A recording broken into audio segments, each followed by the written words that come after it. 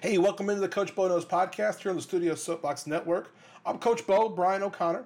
We're recorded live at the O'Connor Advisory Group studios. Just check out all things O'Connor Advisory Group at oagks.com. You can interact with the show on Twitter and Instagram. Our handle is at Coach Bo Knows Show. You can check out the Facebook page, search for Coach Bo Knows Show, and you can email us at coachboknowsshow@gmail.com. This is episode 56. We are proudly presented by DraftKings. You can get up to $200 in free bets just by joining DraftKings and making your first deposit. Fully legal now here in Kansas and in Colorado. Anywhere else, there's about 10 other states. Check it out.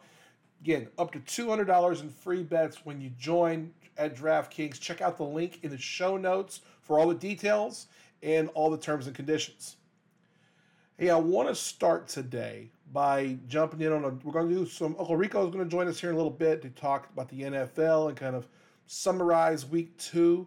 I want to start with a little bit of college football, a couple other little things, and then we're going to get it moving into Uncle Rico. College football, we had an interesting week. We had a couple of upsets, but nothing major. We didn't have a lot of great matchups this past week. The biggest things were, did you see the App State game? The Hail Mary, App State wins on a Hail Mary on Saturday.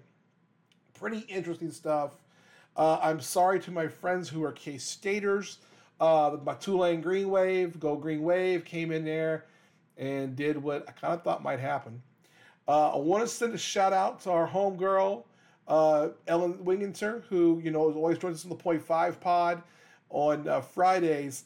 She was spot on again, had herself another. She went to the well, took Kansas plus the points.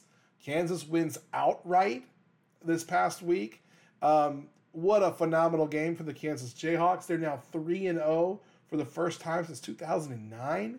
How cool is that? They'll be hosting Duke, who is also 3-0 this coming week. We'll talk a lot more about that on the Point 5 as we preview the upcoming week. But get back into last week, we saw a couple things happen. We saw a lot of the big favorites, pull some things out. Oklahoma State, Alabama, Ohio State, Michigan, USC, Kentucky, and Arkansas. Really, Arkansas didn't win in the romp; the others did. Arkansas wins by 11, but the rest of those teams in the top 10 all win in big wins. Clemson struggled a little bit early against Louisiana Tech, but ended up winning that game. The biggest upsets of the weekend, A&M beat Miami, and Oregon over BYU.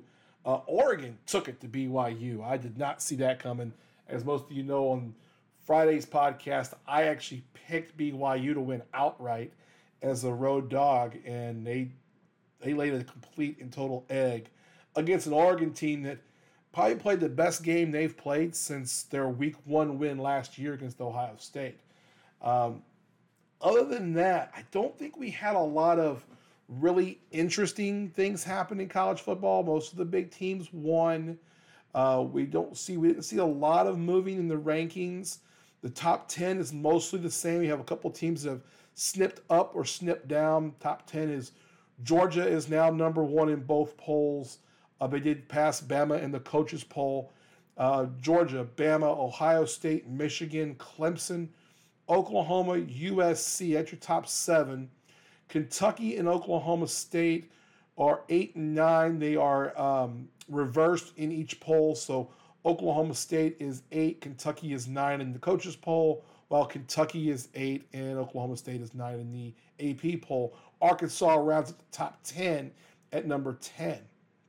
The biggest movers of the week, Penn State moved up 8 points in the AP poll and 8 points in the coaches poll with their win.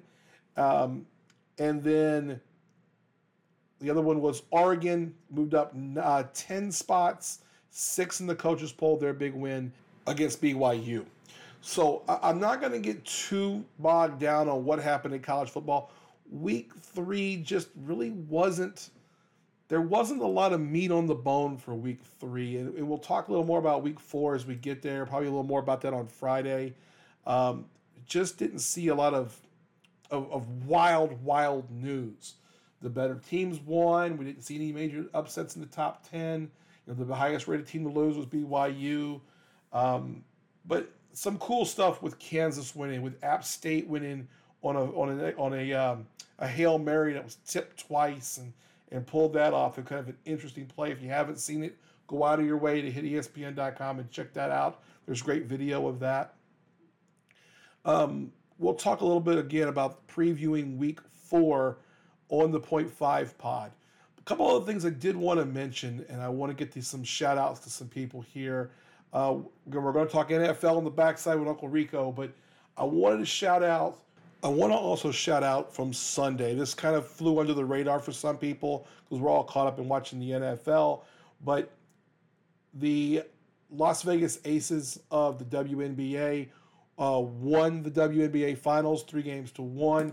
Becky Hammon, in her first year as head coach, takes her team to the WNBA Finals and wins.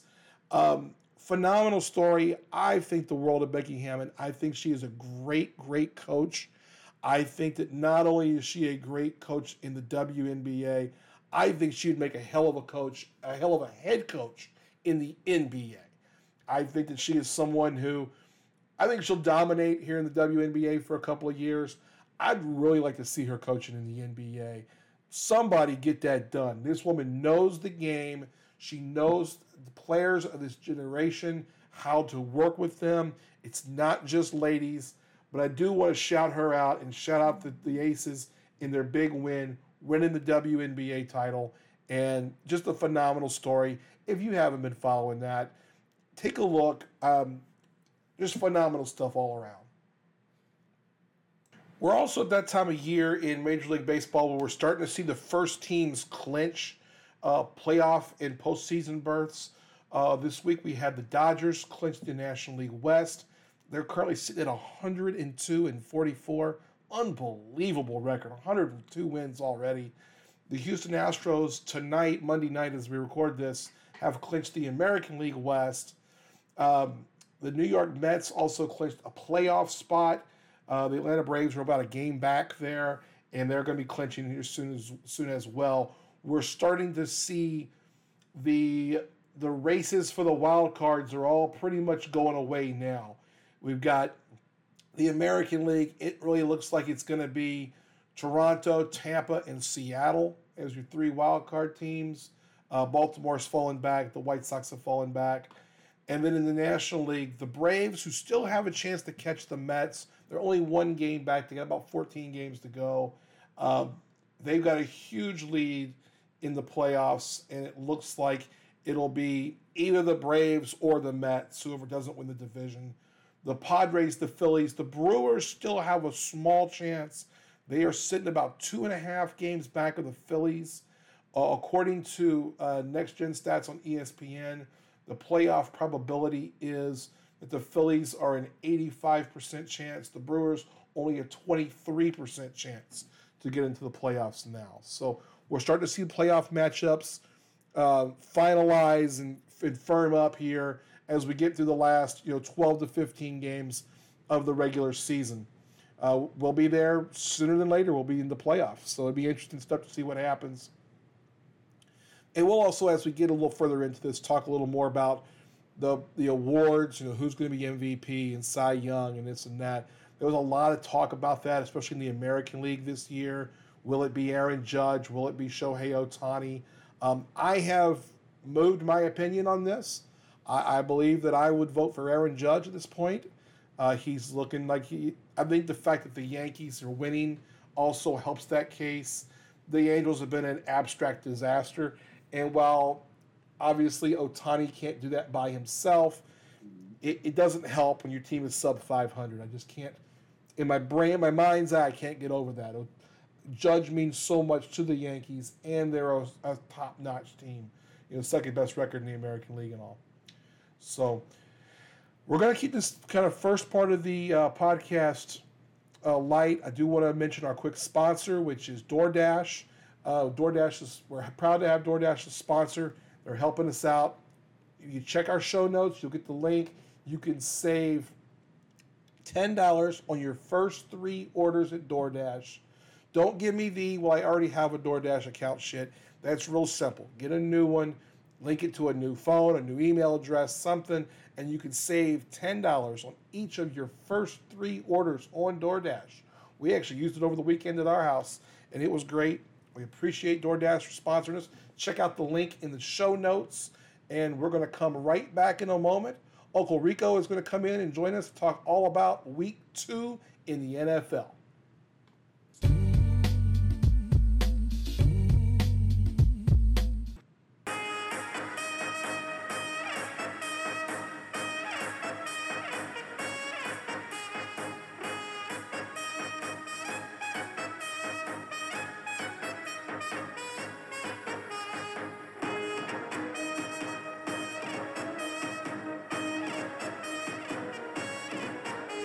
All right, here we go. My man coming in to review Week 2 action in the NFL is our most popular returning contributor. Ladies, if you're in the greater Denver area, you open up a nice bottle of your Appleton Farms dark rum, you lay out some Titleist Pro V1 golf balls, and magically my main man will appear. He's a man of style, sophistication, and he remains undefeated still against home pregnancy tests with a record of 50-0. He is the Floyd Mayweather of the Coach Bono's podcast, our NFL guy. His mother named him Ricardo, but around here we call him Uncle Rico, my main man, Ricardo Gerbolini. As always, Uncle Rico's appearance is brought to you by Stitch Fix. Don't forget, you get $25 off your first box of Stitch Fix. Check out the link in the show notes. Follow the link and save today. Uncle Rico, how are you today? Doing good. How are you doing? Man, I'm doing all right. We have a lot to talk about. And I am excited about the conversations. And we're both a little fired up because we've already got one thing that we totally disagree on. And then I'm fired up on about 3 or 4 things in the NFL right now. So I want to ask, just to start, I want to do this every week. I want to start this way. Is there a takeaway from this week's games? Now, we're recording this Monday night. The Monday night games we got one that's already over. The Bills have just beat the dog shit out of the Titans. And the Eagles are running away from the Vikings here in the 4th quarter. So the week is practically over now. Do you have any takeaways from what you've seen this weekend, or anything that surprised you that you'd like to talk about first, or jump in there? I'll say actually 2 things. One, we're talking about the Eagles in the 4th quarter here. This week had some significant comebacks, deficit comebacks across the league. So that's one. 2, Miami. You cannot talk about football this week without talking about Miami and what they did yesterday. It was impressive. It's basically like what everyone had hoped would be the positive outcome for those that wanted something to happen in Miami, because I haven't seen anything in Miami for quite some time. This is what you had hoped would happen. Yeah. With what they did in the offseason. I think agreed. We had talked about this when it was draft time. We talked about offseason moves. I thought Miami was near the top of the class with the Eagles on what they did, what they made changes for. I thought this was a big payoff for what they did in the offseason this week. What was it, 426 yards, 6 touchdowns by Tua? Yeah. 469. He was 36 of 50 for 469, 6 touchdowns. He did throw 2 picks. But here's what I liked about this. You notice that we've talked about Tyreek Hill, and people have talked about how that was such a big pickup. But Jalen Waddle had 11 receptions, the same number of receptions, 11 receptions, 2 touchdowns as well. And he was really the red zone target. What they've done with Tyreek is exactly what we thought they would do.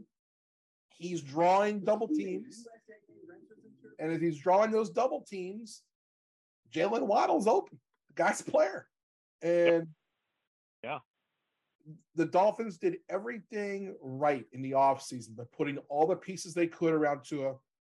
And Tua rewarded them by playing what I don't know if it was his overall best game. I mean, you can argue that it's the game just because of the stats. The stats were huge. But the fact that they didn't give up and scored 28 points in the 4th quarter. I mean, they're down 28-14 going into the fourth quarter. You're down 2 touchdowns, and you think, Hmm. how do we do this?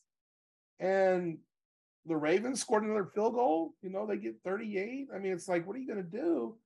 And I'm sorry, it was 35-21, the 35-14. Yeah, it was. Yeah, they were 21 down. They were points down down. 21. Down 21 points.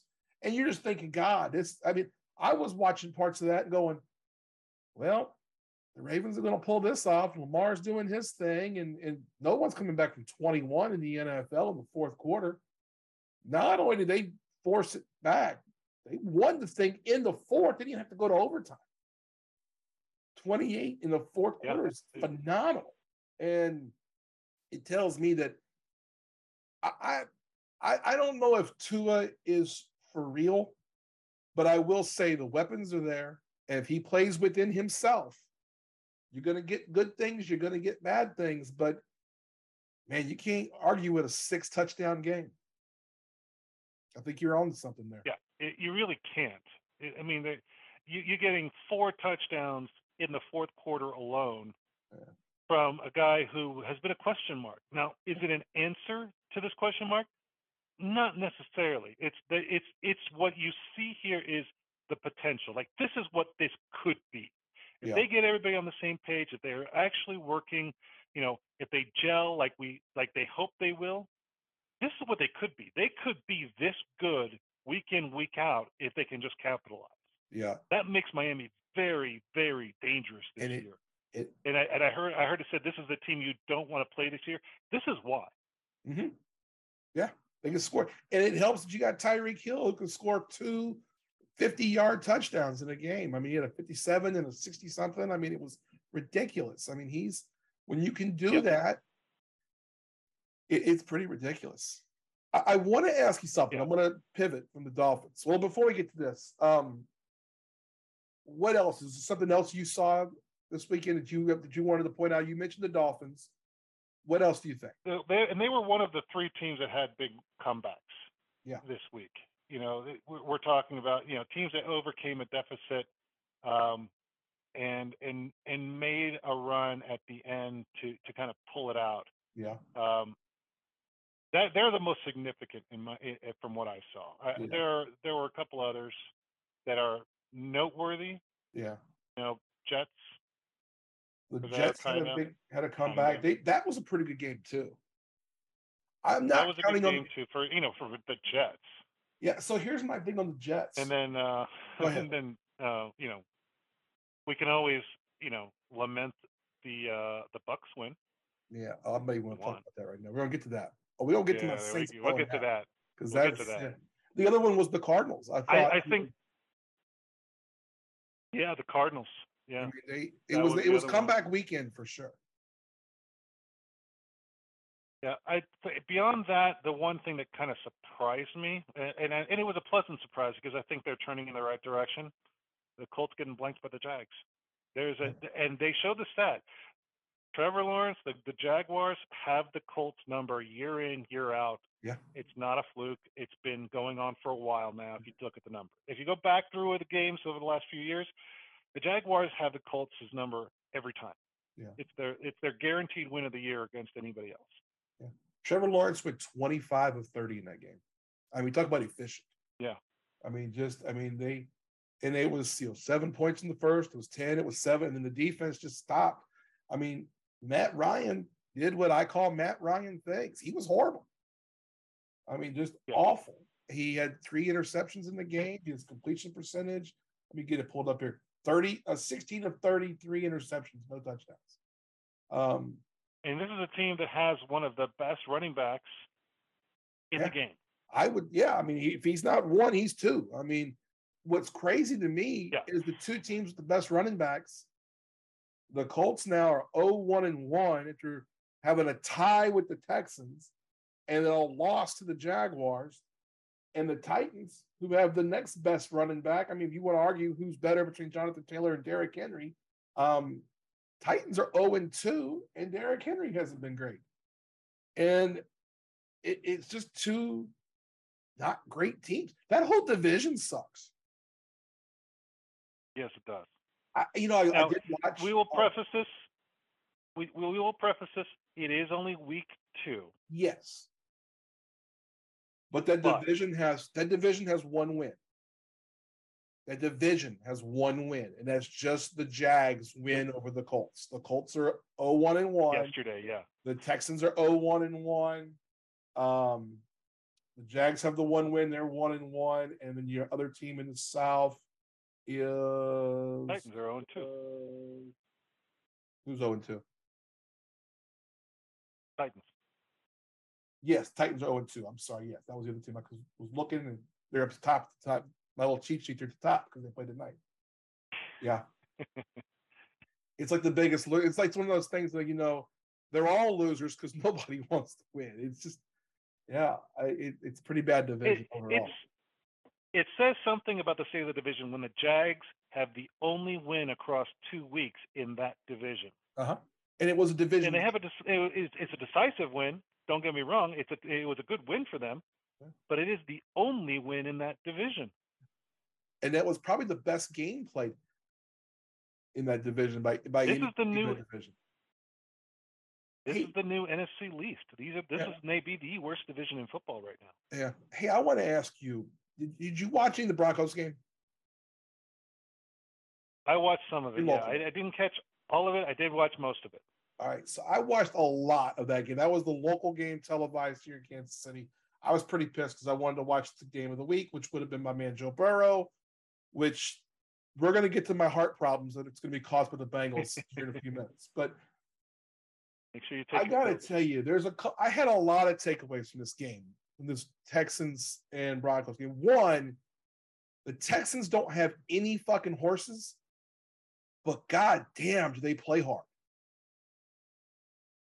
They're trying. I really think this is one of those teams where they have the monkey off their back, that the Watson drama is behind them, and they are free to just be a team for once in the last few years.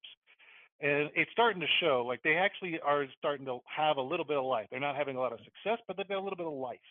Yeah. As you say that, the Eagles just turned the Vikings just turned the ball over again in the red zone. Another Kirk Cousins interception. Right. Oh, every time Kirk Cousins cashes a check, that man is stealing money. I've been saying that shit since the day he got there to Minnesota. He's awful. But you badmouth him. I'll say the same thing I said earlier. He's a genius. He's getting paid to be not good. Oh yeah. God bless the man for getting his money. Elite money. Yeah. He is getting his money, and he's not that good. Oh, God. Man coverage on Justin Jefferson. All he's got to do is throw it into the goddamn corner, and he throws it in front of it. And Jalen Reagor picks it off. Like another quarterback we're about to talk about. Oh, my God. So, but I want to get back to Texans real quick. I think that they're not going to be good at all this season, but there are 3 teams that I think that, and we didn't talk about this before we got started, but 3 teams that you watch them, they're just well coached. They just don't have the driver at quarterback yet. And overall, their rosters need a lot of help. The Texans are one of them. The Texans, Lovie Smith's the perfect coach for that team. They're going to take his attitude.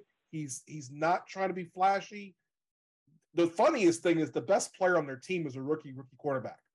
Derek Staley's by far the best player on that team. And they played great. He played fantastic in that game.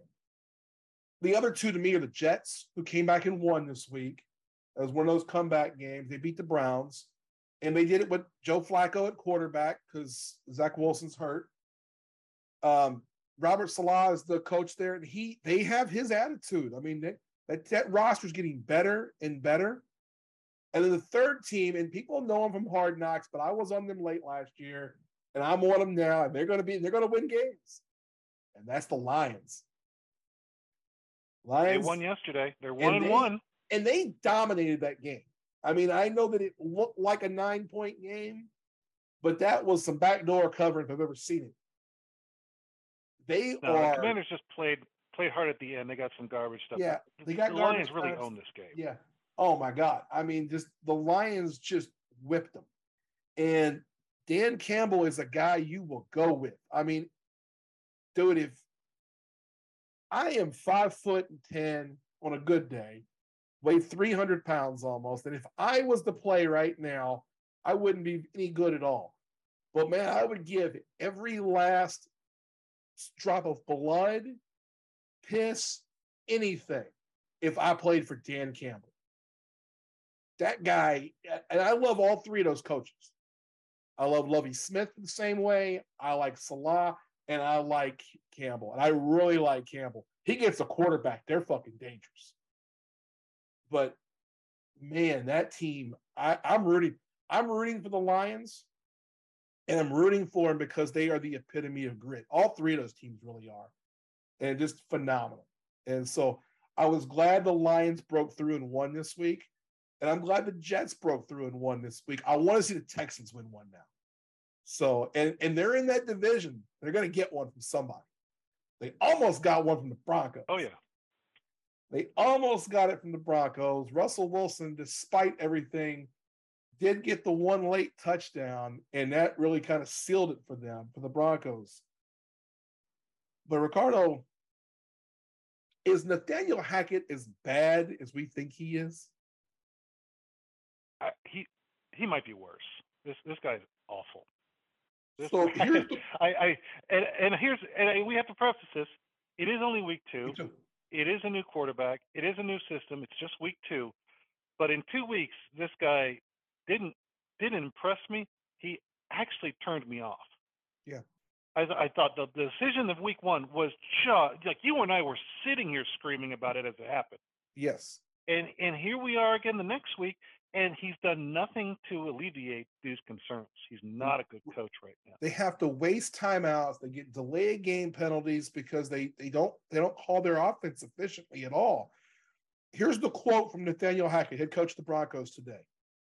I need to do better making decisions faster and quicker and getting that information to the quarterback. It's got to improve. No fucking shit. It's literally the job on game day. Should be prepping for that every day. There are other coaches who had this problem too. Mike McCarthy jumps to mind. Yep. Mm-hmm. And you know how we both feel about Mike McCarthy. I'm really of the opinion now. Here's what I understand. I didn't know this until this week, actually. Now, Nathaniel Hackett was the offensive coordinator for the Packers last year.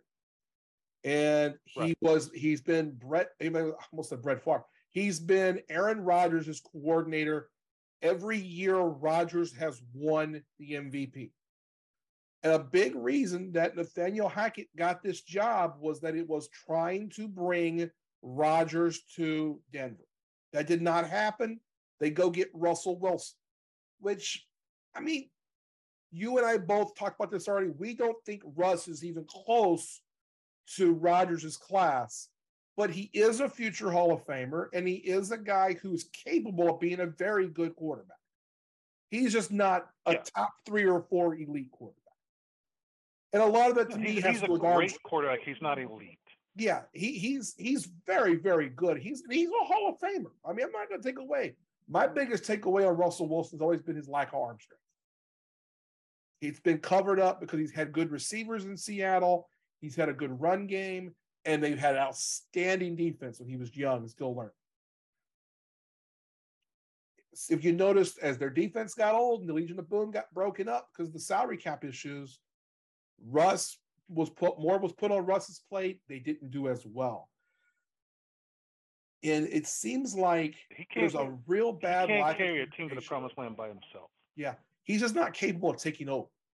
And there really seems to be a situation where this coach, who's never called plays at this level, now he's the head coach, and now he's calling the offensive plays, which, as a first-time head coach, I really have a problem with. I'll say it like this. I don't have a problem with Andy Reid trying to call plays. Andy Reid's a proven commodity. You know, a guy like a Sean Payton, a Sean McVay, you know, guys who are proven, they've been there. They just have the experience of how the flow of a game is going to go as a head coach. If they want to take that responsibility on, I won't always like it. And a lot of times I don't like head coaches calling plays, but I do understand I don't like this idea at all of Nathaniel Hackett being the offensive play caller. And he's got to run the flow of the game, which he's never done as a head coach. And it turns out he's never been a play caller. So yeah, he is trying to do too much that he's really not accustomed to doing. This is a situation where his OC should be making the calls. He should be guiding the game. He's got enough problems already with managing the game. Then you toss play calling on top of it, and he's crumbling. He's not good. Yeah. You know, Bill Belichick has never been the offensive play caller of the Patriots. It's an overrated thing for the offense to be called by the head coach. It's too intricate, and there's too many things you have to concern yourself with to be the offensive play caller and be the head coach during the flow of the game. This is the part where he doesn't trust anybody else because his experience is he's had to be that guy all week in the room, either as a quarterback's coach or the offensive coordinator, talking about the situations. But he's never had to worry about the game situation themselves. And I'll go to this idea that he has no clue how a clock works. And this isn't unique to Nathaniel Hackett. It's been horrible the first 2 weeks, and it's been exposed quickly, but it's by no means unique to Nathaniel Hackett. There's a lot of coaches in the NFL that don't seem to know how a clock works. And I will say, already mentioned one, McCarthy. But Mike McCarthy's one of them. You know, that was a critique of Andy Reid for years. All his years early on, Philly, yes. He had to his learn. first couple of years in Kansas City. And you know what Andy Reid did?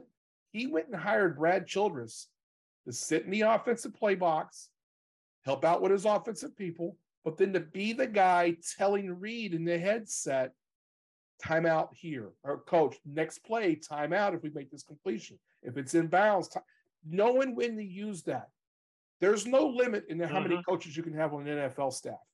Having a clock guy is so key at the end of a half, at the end of a game. It's one of the areas the Kansas City Chiefs got so much better than in a lot of teams. And I think that's something that the Broncos have got to do something like that. Get somebody, if Hackett's not going to manage the game, one, he shouldn't be the fucking head coach. But if he's busy managing the offense, someone has to manage the clock. I just would not let a first-time head coach. Where he's getting off more he can chew. He should be relegating the offensive play calling to the OC or someone on the offense. He should be if he's not managing it, he should be getting accustomed to managing the clock and the game and the flow. Yeah. He can't do both. He's not doing either job right in any way right now. He needs to give up one of those and focus on the other. And where he should be is not on play calling. He should be managing the game. I 100% agree. He's not doing that. So on that piece, because Daniel Hackett's proved it, and you said it earlier, I've said it twice, we're going to keep reiterating as we converse through this. It's week 2. But it's happened to him 2 weeks in a row. It's like, did you not learn last week? You did the same fucking thing this week. He's not good with the clock. I want to talk about a couple other guys who I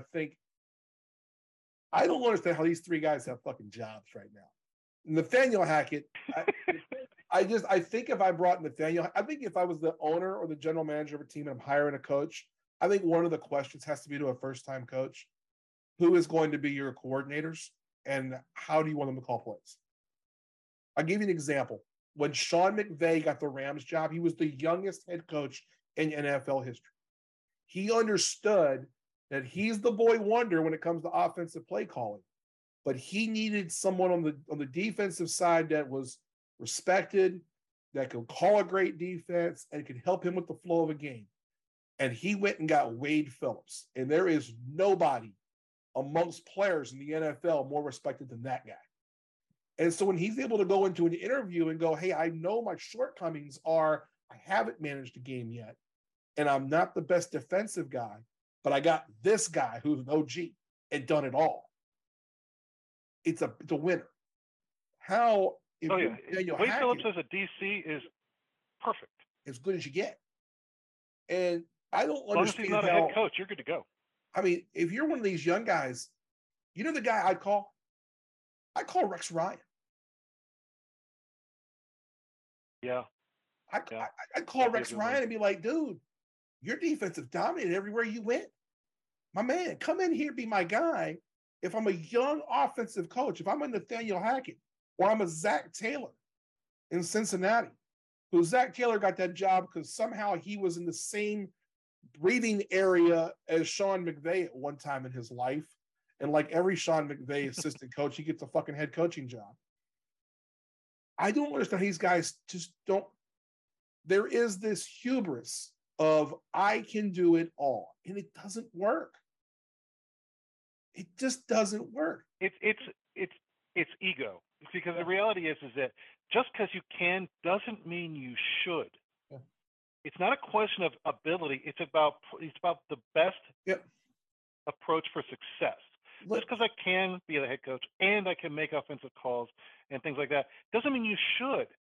You should do one thing really well and get somebody else to do something really well, and give yourself the best chance for success. Not a question of I don't need another person because I can do it all. That's just that. You're right. It's absolute hubris. It's completely ridiculous, and you don't need to. There's no need for it, and yet you go out and do it. You're not impressing us. You're not proving anything. What he's doing right now is showing that he can't do either job right.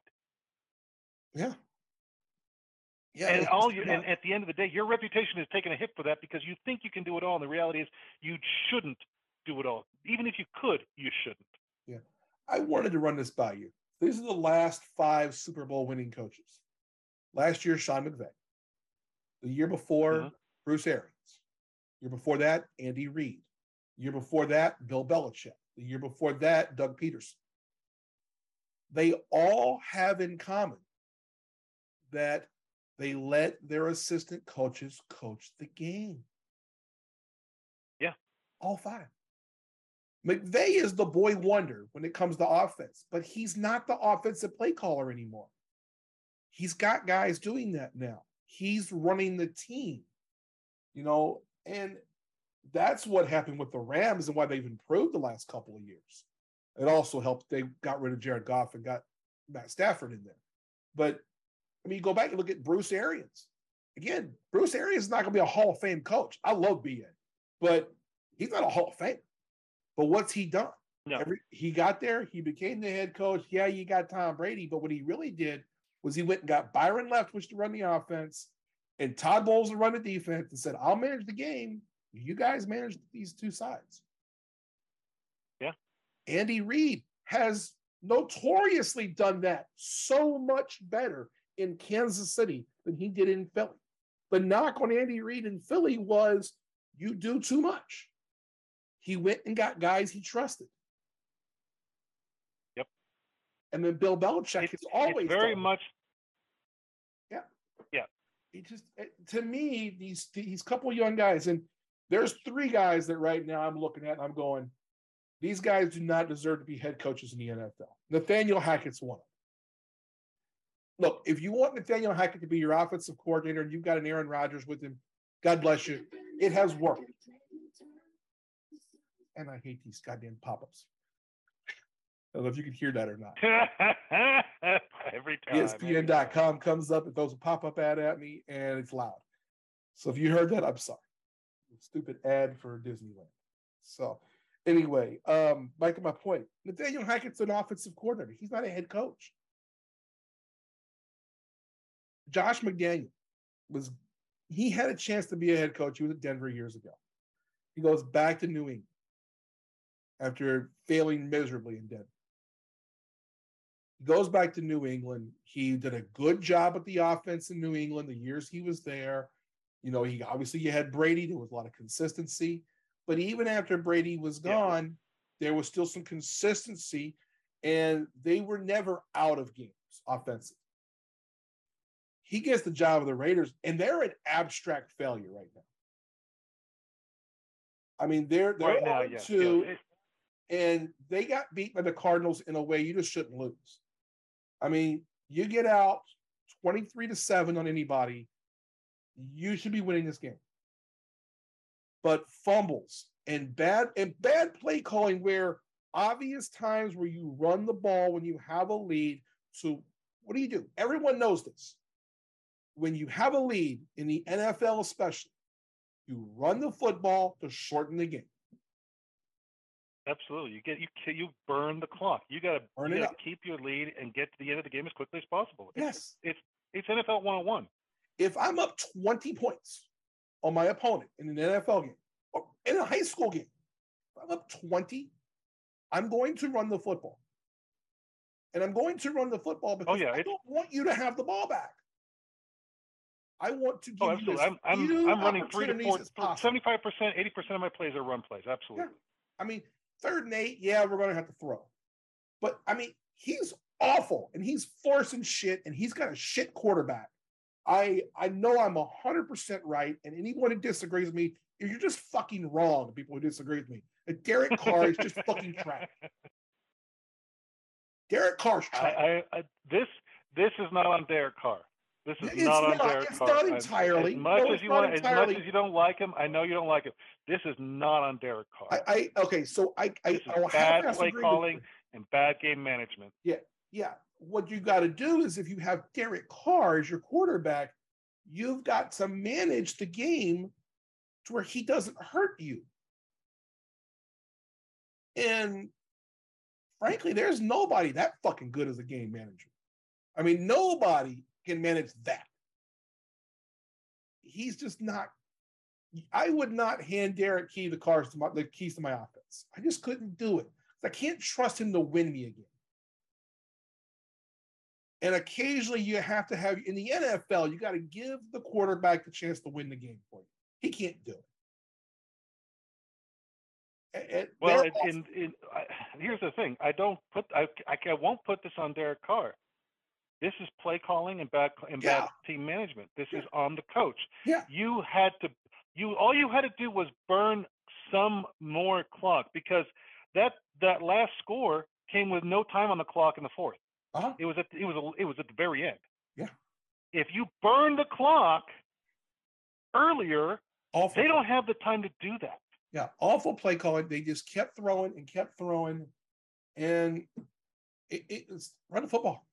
Run the football. So he's another one, and I'm gonna tell you, and they have a decent running back. It's all wrong. I'll tell you the one right now that if he walked in this room right now, as I record here at the O'Connor Advisory Group Studios, if this man walked in the room right now, I would hit pause, get up, and punch him in the face. And that is Zach Taylor of the Cincinnati Bengals. All right, I'm going to say this. I can't imagine why. And look, if you listen to this podcast, you know that Joe Burrow is my favorite player. He's LSU legend. He's my guy. I love me some Joe Burrow. This offense is predictable. This offensive line can't block. Every play goes for 6 yards or -4 because there's no inventiveness to play calling.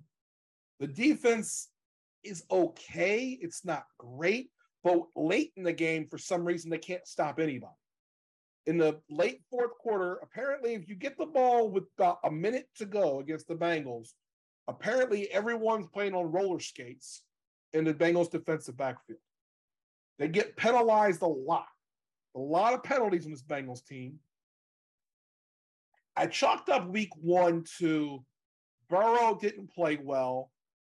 He didn't play in the preseason. We talked a lot about that last week. This week was just awful play calling.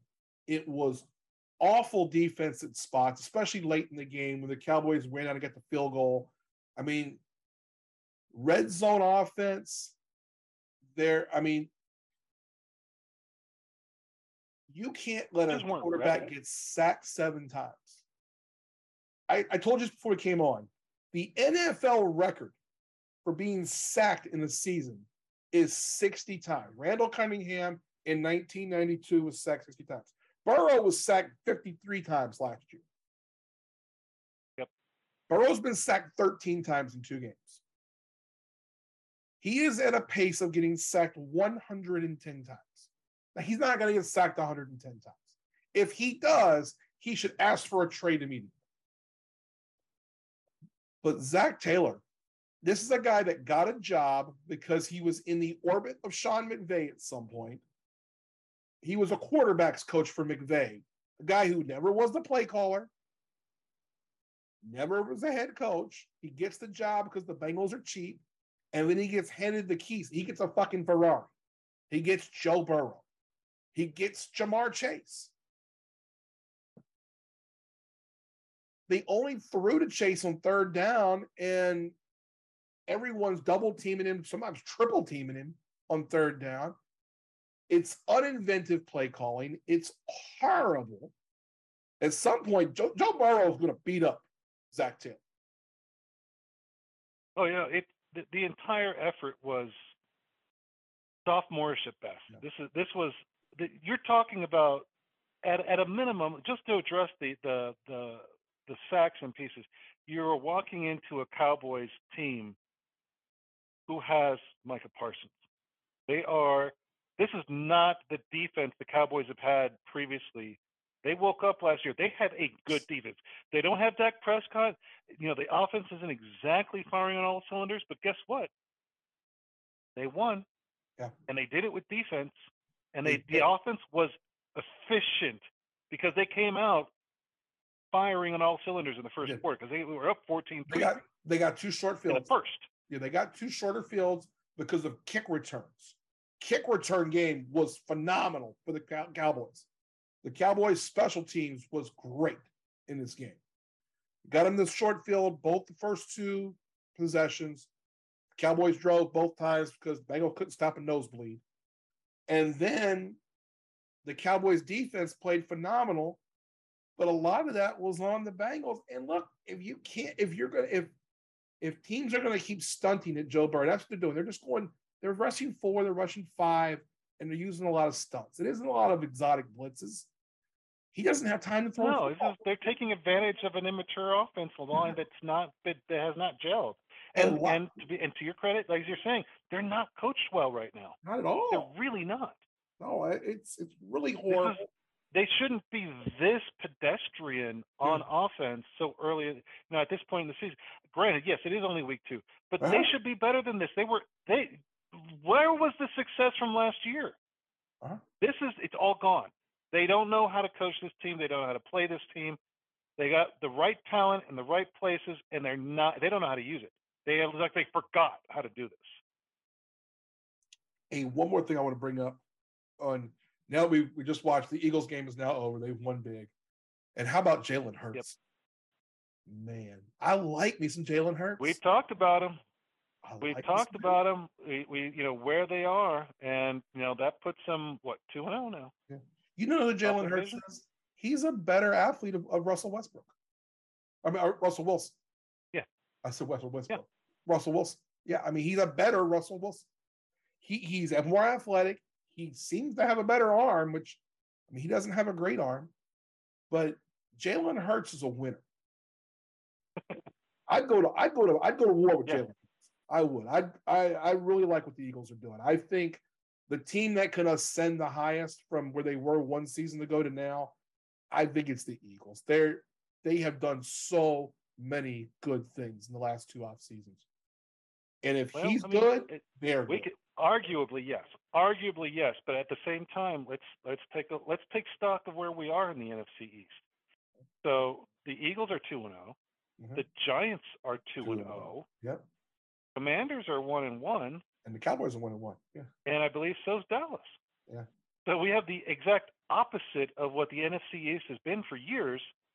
Yeah. They're all in the win column right now. Mm-hmm. In 2 weeks. Yeah. They're doing everything they're supposed to be doing, and quite frankly, Dallas being 1-1 is credit to them for having shown up. Yeah, I will give Dallas. I give Dallas a ton of credit for this week. Yes, I mean special teams was huge, defense played great. You got to give them a ton of credit. Joe Judge has got something going. Not Joe. Yeah, the Giants have got something going. I mean, they're not great. They're not even good, but they've won 2 games. No, they haven't beat anybody. And I said Joe Judge. I mean Brian Daboll. I mean, I said Joe Judge. I meant Brian. But they're still 2-0. Yeah, They're 2-0 where other teams are not. Yeah. The NFC has 3 2-0 teams after 2 weeks. The Giants, Yeah. Eagles, and the Bucks. Yeah. Yeah. No, there's somebody else who's 2-0. No. In the NFC. The NFC? The NFC, I got it here. To... Eagles and the Giants. Everybody in the NFC North is 1-1. Packers, Vikings, Lions, and Bears. The NFC South, only the Bucks are 2-0. The Saints are 1-1. The Panthers and Falcons are both 0-2. And in the West, everyone's 1-1. In the AFC, the only 2-0 teams are the Dolphins, the Bills, and the Chiefs. Yeah. I mean, that's saying. Parity is real. Parity is Chiefs, Bills, expected. Dolphins? Well, 2-0? The Dolphins and the Eagles, to me, I think we talked about this. These were the two teams. It was based on how was the quarterback going to play. If the quarterback plays well, they did. It's going to be tough to beat. Those two quarterbacks have played well. And it's funny. You can argue between the two, but they're 1-2 for the offseason work that they did. That's 1-2. The top two teams that benefited from the offseason, those are the two teams right there. And what's funny about it is that I don't know if you know this, but those two guys were teammates. Tua and Jalen Hurts were teammates at Alabama, and it was Tua that forced Jalen Hurts out in the national championship game at halftime. They switched to Tua. They win that game against Georgia, win the national championship, and that's when Jalen Hurts transferred to Oklahoma and won the Heisman. And here they are. Yeah.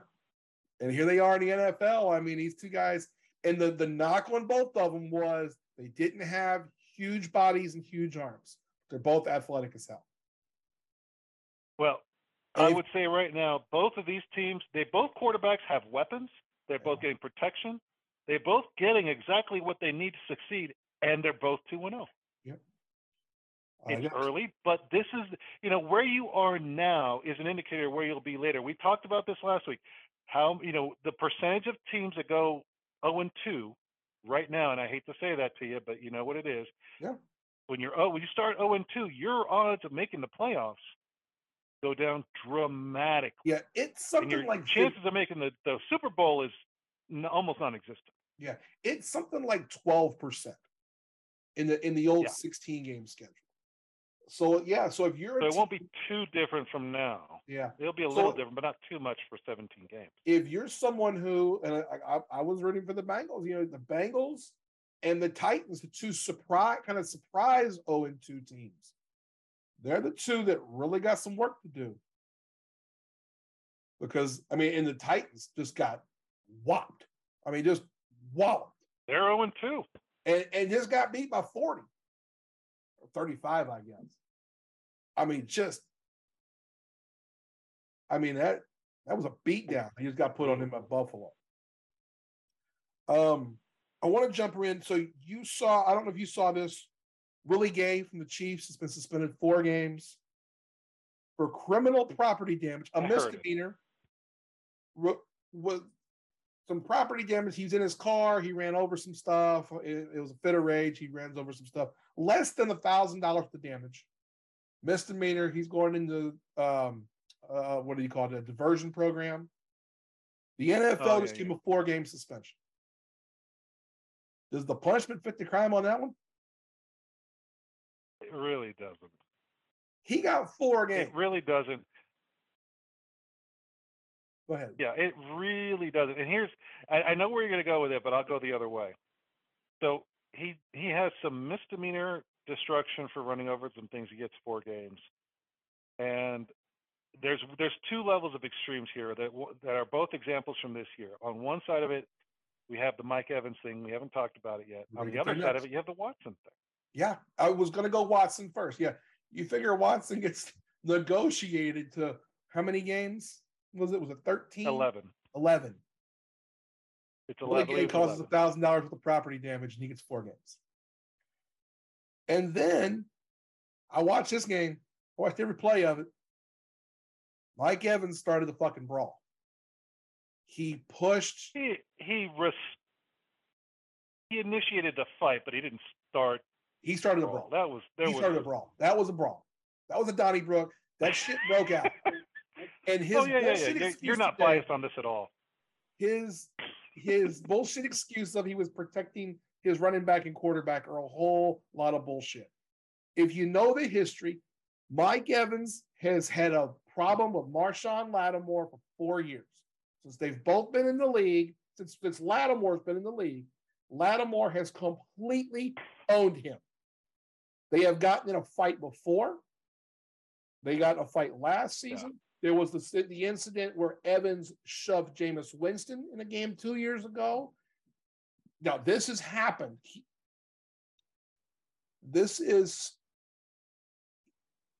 I'm not going to call anybody a thug. I hate that term. But this is Mike Evans got suspended a game. What he did was basically he came from behind, he came at him. Lattimore. He came from, well, it wasn't behind. I saw it wasn't behind. He came at him from the side. He didn't see it coming. Yeah, but he started a brawl. And it got plenty. All it was is he got involved physically where everybody else was jawing, running their mouths. In those two teams, even Arians was in it off the sidelines. Yes. I mean, this is a heated game. Anybody who thought that doesn't realize that the Saints Bucks is a rivalry and they hate each other. This is exactly what we're talking about here. They do. This is not there's no love loss here. They do not like each other. And here's the story. Lattimore has absolutely owned Evans. He has been the one DB that Mike Evans cannot beat for some reason. He's absolutely owned it. Tom Brady has gotten owned by the Saints his entire career. He's only going into this week, he's beaten the Saints one time in his career.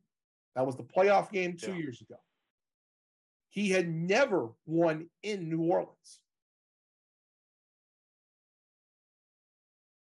Then that's saying something. I saw a game where he got beat by 30. The biggest loss of his career was to the Saints in New Orleans.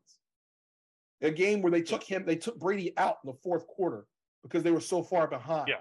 It was horrible. It was a Monday night game, fucking phenomenal. Anyway, you look at this, and there is no love lost. These are the two best teams in the division. They're both want to play in the Super Bowl. You got Winston at quarterback for the Saints, who's a former Buck, talked a lot of shit when he left Tampa. He didn't like the way that he was treated at the end in Tampa. He felt like they put a lot of disrespect on him and his 30 touchdown, 30 interception season. He felt like a lot of those interceptions were not on him. That was on the play calling and how Arians was telling him to throw the ball deep too much, which has been a knock on BA. I like Bruce Arians, but that's been a big knock on him over the years. There's a lot of love lost between these two teams, and they get after it. Mike Evans starts a brawl. He gets a one-game suspension. Now, the first of they shouldn't even taken Lattimore out of the game. Lattimore shouldn't even been ejected from the game. He retaliated by shoving somebody. There was no blows. He didn't throw any blows. He should not have been ejected from the game. But does he talking a hell of a lot of shit? Yes. He talked a hell of a lot of shit throughout the game. But he shouldn't have been removed from the game. Then you get Evans. You know he shouldn't have gotten because he didn't get suspended. Evans gets a one-game suspension for starting a fight during the game. Now, I would venture to say that starting a fight during the game on your Fox game of the week that Tom Brady is playing on, so you know you've got an audience, is probably a bigger deal than Willie Gay running over a couple fucking stop signs. Agreed. I agree. The Gay suspension is ridiculous. The Mike Evans suspension, I get it. I am surprised. Honestly, I thought this would be just a big fine. I thought he'd get a big fine, honestly. I thought they would both get fined, but Mike Evans would get the big fine. I thought they were going to suspend both Lattimore and Evans. I thought Lattimore was going to get 1 or 2 games, and I thought Evans would get like 3 or 4. Because this has been something. Mike Evans has had this happen before. He has had on the field issues with fighting 2 other times. He's been suspended twice for this. This is basically his 3rd strike at this, and he gets a game. Yeah, And that's there's the people NFL. complaining about this. There are people complaining that he got one game. He started the brawl. It's not the first time the NFL's had fights on the field. And here's what you're going to hear from the NFL about the difference between the two. What Gay did wasn't on the field. What Evans did was. Yeah. So it's in that regard, because it's outside, it's detrimental to the brand, if you will, because it's in public and not on the field. Gay gets four games. I think that's bullshit. It's misdemeanor. It's really nothing. It's inconsistent. But the problem is that we're arguing this when we know that the NFL is anything but consistent with their penalties, with I would their agree. punishments. Whether it's game suspensions, fines, whatever it may be, you know they don't treat everybody the same way. They don't penalize everyone the same way. They don't treat the same offenses the same way in a given year.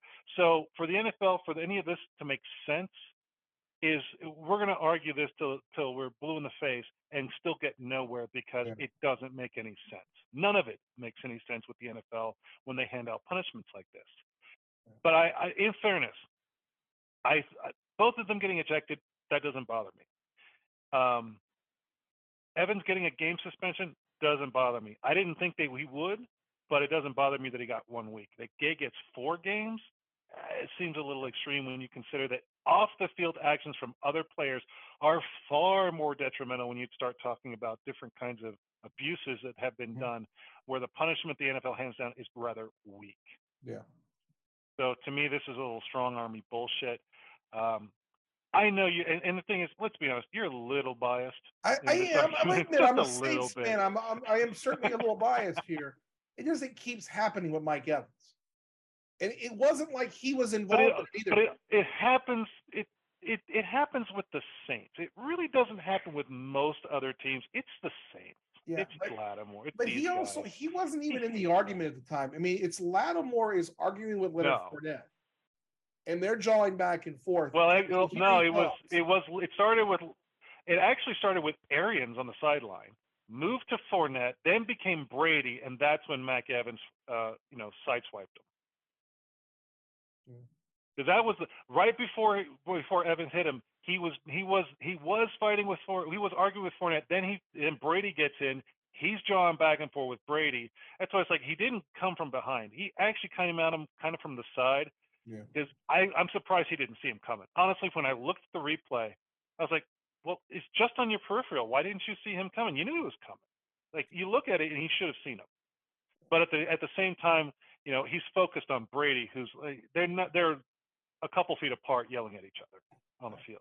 So right there, Lattimore has gone from Arians to Fournette to Brady and then gets hit by Evans. Yeah. They're never going to get along. Yeah. And Bruce Arians, I like Bruce Arians. He shouldn't be on the sideline. He's not a coach. I agree, but he was. He was. He pointed, he jawed at him, and then took 2 steps back because it's like, well, I'm not going to get on the field. The league needs to step in on stir that. some shit up.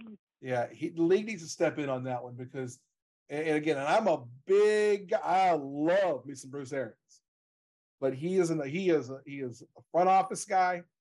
You wouldn't allow any other general manager or front office guy to be yelling at the referees during the game. And Bruce Arians was. That's, to me, that's not acceptable. So you could argue that maybe that won't happen again in the future. I'm at sure the same time, you could argue that it's the Saints. You could argue that it's Lattimore. The right way to handle it is what they've done. They've probably sent him a note saying, your ass ain't going on the sideline anymore, especially against New Orleans. Yeah. So there's a part of that you could just say, hey, you got them riled up, and it ended up, how would they call it? It just dominoed into an ejection and suspension from one of our top receivers. Yeah. Do not do this again. Yeah. So, I mean, I just don't think you can do that. And you think it was common sense, but, All right. Last one. And this is where you and I went at it earlier offline. Oh, okay. Are we going here now? Okay. I think we agree on the point, but we disagree on the player. I'm already tired, and we're only a day into this motherfucker. I am already tired of the overplayed idea that keeping Jimmy Garoppolo was a genius move by the 49ers.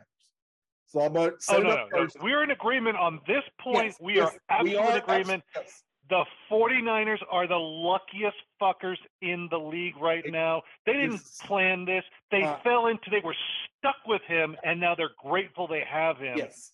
But they didn't want him. They couldn't get rid of him. They were lucky to keep him because right now he's the best thing that's happening with the 49ers. Because he's the best option. I'm sorry. He's the best. He's not the best. He was the best option before week 1. Well, that's where we disagree. Let's that's talk. Where you and I disagree. He was still the best option before the season started. He was the best option before the game started. He's the best option they have right now. All right. Period. So let's set it up so everybody knows what we're talking about in case they don't know. 49ers quarterback Trey Lance is injured. He is out for the season. Jimmy Garoppolo had the huge salary cap number and worked the deal to restructure his contract because through the entire summer, the 49ers were trying to trade him and nobody would take him. They even considered cutting him and no one was going to resign. No one was willing to trade for Jimmy Garoppolo. Not for the price tag that he was being listed at. And even at a lower cap number that he's at now, no one came in and tried to get him. Even when the Dallas Cowboys lost Dak Prescott for 6 to 8 weeks, they didn't make a move. But now I'm supposed to hear... In fairness, the Cowboys weren't going to. I don't think so either, but it's another example of what could have happened. True. What I'm already tired of is the narrative that the 49ers somehow are geniuses and they kept this guy because he's worth it. Look, he's the best option they've got right now. Trey Lance is out for the season. I get it. He is their quarterback for the rest of this season. Where I think we disagree, you actually like Jimmy Garoppolo, and I don't think he's a good quarterback at all. I think he's a good quarterback. I don't think he's elite. I don't think he's great. I think he's good. I think he passes the Tannehill test for us. I think they have had plenty of success with him at quarterback. There's not a reason for I understand the desire to upgrade. I get that. But they didn't upgrade. They haven't upgraded. They didn't do what needed to be done to get an upgrade. So he's still the best option they have, even when he's the backup. He's still the better quarterback on that team. Yeah, so where I disagree with you is I don't think he's the better quarterback. But he is their best option right now, certainly. There's no disagreement on that. I do think we need to go back. So we've had the Ryan Tannehill rule on this podcast since it started. The idea of for your team to be a Super Bowl contender, your team must have a better quarterback than Ryan Tannehill. Ricardo, we may have to come up with a different quarterback. We might need to. We might need to look at that. I'm gonna have to talk to Tyler Jones about that as well because we use that rule on his podcast. We may have to look at that rule. But where I disagree with you to a Burrow, I don't know. I don't think there's very many. I don't think there's that many better. 0-2. He went to a Super Bowl last year, and he's 0-2 right now. Maybe he just needs to be better than Burrow. Yeah. So we'll have to list quarterbacks out. But what I'll say on the Garoppolo thing, I don't think he's an even top half of the league in quarterbacks. I don't think he's in the top 20. There are not many quarterbacks that I would take, that I wouldn't take over him. I think there are more quarterbacks I would take Garoppolo over than you. That's true. I can think of teams right now I would put Garoppolo on, and I think it's an upgrade at quarterback for a number of teams. All right, give me an idea of how many teams you think. Give me a couple of teams you think it's an upgrade. All right, let's run through this because I know I rattled off a few right off the bat. Yeah. One, Geno Smith. I would put him above Geno Smith. And I would give you that one. Geno Smith had a great week 1. And he is Seattle's primary quarterback right now. Well, he had a great week 1 against a Nathaniel Hackett. Let's be honest. Yeah. I mean, he was gifted a little bit, and he didn't play especially well late in the game. Yeah, I think that I can deal with it on that. Here was my point. While you're looking at that, my point is I know a lot of people talk about Jimmy Garoppolo when they went to the Super Bowl in 2019. He was a big reason for that. But what has happened is really and truly, he is not just a game manager, but he is also a guy that especially the last two seasons, the 49ers have changed their entire offense to work around him. When I mean around, I don't mean to use his skills, but to minimize what he does because he doesn't particularly do anything well. He doesn't do anything that badly. He's a good quarterback. He's the quarterback who's not going to lose you the game. He can keep the game. He can keep the game under wraps. He manages the game well. Okay. And that's what they've had success with. And it goes back to the simple thing. It feels like forever ago when we're talking 3 years. He went to a Super Bowl, he had a losing season, and he went to a playoffs last year. Yeah. So in 2 of 3 years, he went to the postseason deep. Yeah, they went 10-7 last year. These are not bad things. He went 6-10 the year before. They went 13-3 the year before they won the Super Bowl. Or went to the Super Bowl. They lost the Super Bowl. But okay, so yeah, they lost it. But I'm taking some notes here. I'm looking real quick. I'm looking at teams and I'm going, okay, how many teams do I think I would rather have Jimmy Garoppolo than their starting quarterback? And I'm looking real quick. I would rather have him on. I would put him squarely in Seattle, Atlanta, Carolina. Carolina, I have on my list. Arguably, Atlanta to me is a push. And I will admit that I'm higher on Marcus Mariota than most people are because basically they're the same I'm not high on quarterback, Mariota at all. but Mariota's a better running player. But that's a bias. I don't like Mariota. I've never liked Mariota. Yeah. I would also put it. I think now, granted, in the future maybe, but we're talking right now. The Texans. He's a better quarterback than Mills is right now. I like Davis Mills better. And I think he could become something. But today, no, I would still take Garoppolo. I think if you put him in the same situation, I would put him in. I would put him in Cleveland. Well, the Cleveland's a backup quarterback right now. The Cleveland's a backup quarterback right now.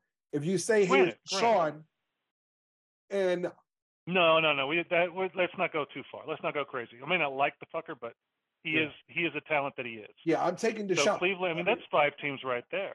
I see. I've got, and you could argue a couple other teams. I think you could debate it, but I don't think he wins. I know he won't win it with you. And there's things that going. But there's a number of teams right there who I think Garoppolo is a better quarterback than is starting right now, and he was the backup. Okay, so I would tend to look at it for what they've done. He's been to a Super Bowl. He's been to the playoffs in 3 years. When was the last time Aaron Rodgers made a Super Bowl? That's a fair point. Going to be a simple answer. When was the last time Rodgers was 6-10? He makes the playoffs every year. He wins the MVP, but he can't get to a Super Bowl. Yeah. In I don't know how long now. Well, if going to the Super Bowl is your thing, I mean, there's been some quarterbacks that, hey, Nick Foles won a Super Bowl the year before Garoppolo went. True. No one's calling for Nick Foles to be a starting quarterback right now. This is true. But is anyone accusing Nick Foles of costing them? Nick Foles is kind of in that same. He didn't win the Super Bowl. He just guided a winning team to a Super Bowl. Yeah, but you can argue that Jimmy Garoppolo. Same thing as Garoppolo. Jimmy Garoppolo might have cost them the Super Bowl. He threw a pass blindfolded in the game. He threw a pass into the end zone, falling away with his eyes closed. It's still not the worst pass that's been made by a quarterback in that season. He's awful. I took the list. I took 4 situations, only 4. I took the quarterback situation. I didn't think who's their starter right now because there's a couple of these with like Cleveland. You know, Cleveland. I'd probably take him over Jacoby Brissett. I don't know that I necessarily would, but I mean, Deshaun's their quarterback. The Jets, I would take him over Flacco, but I would take Zach Wilson over. The Patriots. Oh, yeah, let's not forget about Matt Ryan. Yeah, now see, Matt Ryan's one of those. I'm going to recuse myself today. I'm not arguing the greatness of Matt Ryan in the past. Today, because Matt Ryan. Yeah, because see, Matt Ryan to me is one of those guys stealing money. He and Kirk Cousins, and we all know that I absolutely despise Matt Ryan. Matt Ryan's one of my least favorite players of all time. He sits there on the sideline. He looks like he's just a ghost, like he's not even there. Look, like like his mind leaves his body when he's not like he's just not there. Matt Ryan was as talented a quarterback prospect that there ever was. I mean, the guy he's built like a quarterback. He's 6'5". He's got the big arm. He's good looking. He knows the game. He's got everything you'd want. Yeah. And the only season he was truly great was the year that he had Kyle Shanahan with him, and he won the MVP. And you go, man, this guy's a good player. But then he lost Kyle Shanahan. You see the potential. They lost a 28-3 lead in the Super Bowl, and he ain't been right since. And my thing about Matt Ryan has always been, you've heard me say these words, you can always trust Matt Ryan to do Matt Ryan things. He turns the ball over late in the game. Now, where I would like Garoppolo better than that is that Garoppolo doesn't turn the ball over like Matt Ryan. But Matt Ryan could go take a team down the field and score. And Jimmy Garoppolo, you have to change the entire offense to be a different type of team when you have him as your quarterback. That's my number one complaint on Jimmy Garoppolo. Bill Belichick sold us a bill of goods. Let me ask you this. Go ahead. Well, Bill is very much, as we say, Belichick does very much Belichick things. He likes to do things his way. If it doesn't fit his mold, Garoppolo doesn't fit his mold. I understand that. If you cannot fit into the Belichick way, you do not fit in his team. And that's happened not just to quarterbacks. It's happened to players in all positions on his team in New England for years. Yeah. We've seen that with talented receivers who left the Patriots and went somewhere else and had great success. Yeah. Because they don't fit into the Belichick way. And I think Garoppolo didn't fit into that. Let me ask you this, though, as I'm looking at this. Today, would you rather have Jared Goff running the Lions or Garoppolo? I would rather have Jared Goff. I'd rather have Garoppolo. So I think that they're in the position where right now where it fits. Now, I do think that Goff is a square peg and is a circle and a square peg there on the Lions, where he's doing well. He's holding them well. He's the best quarterback that they have, but I don't think he's the best quarterback for that team. I think I think Garoppolo would actually fit them better. I agree that I think that the Lions will be better if they replace Jared Goff, but I think they're worse replacing him with a Jimmy Garoppolo. They need a passer. That will be my thing. They need a guy who can throw the ball. That's the knock on Jared Goff. There are 4 situations that I see where Jimmy Garoppolo is an improvement. You mentioned Carolina. 100% agree. 100% agree. I would take Jimmy Garoppolo over Baker Mayfield and that whole quarterback situation. I would take him in Seattle. Frankly, I'm surprised he didn't end up in Seattle. There was a lot of conversation around that, and it just never happened. I would take him in Washington because I don't believe in Carson Wentz at all. I believe he is one of the worst quarterbacks in the league, one of the most overrated players in the history of the league. I think he's great for 11 weeks. And I think he had a 12-week stretch 3 years ago where he was fantastic. And I would take him in Pittsburgh over their situation. I'm not high on Mario. I'm not high on Trubisky. I don't like Trubisky. So I would take Garoppolo. Now, Garoppolo makes a lot of sense there, too, because of the nature of the offense as well. Seattle and Pittsburgh, I'd be like, okay, I can take him. I like Tomlin. Yeah. I like Tomlin. I like his coaching style. I think he has success with, and I think Tomlin is very much the Belichick, and that's not Belichick, in that he can have success. He knows how to coach, and he has good coaches. Well, so I think I like Tomlin. I like him in Pittsburgh. Yeah, because he's coachable. Yeah, and I think the situation would be that Jimmy Garoppolo is a guy. Now, again, they have Kenny Pickett. He'll be their quarterback sooner than later. He'll probably be their quarterback by the end of the season. But I like Garoppolo in the situation because it's also a run-first offense, which is rare in the NFL. Mm-hmm, mm-hmm. And you could fit Jimmy Garoppolo in that. And that's why he does tend to work with San Francisco. They're a run-first offense.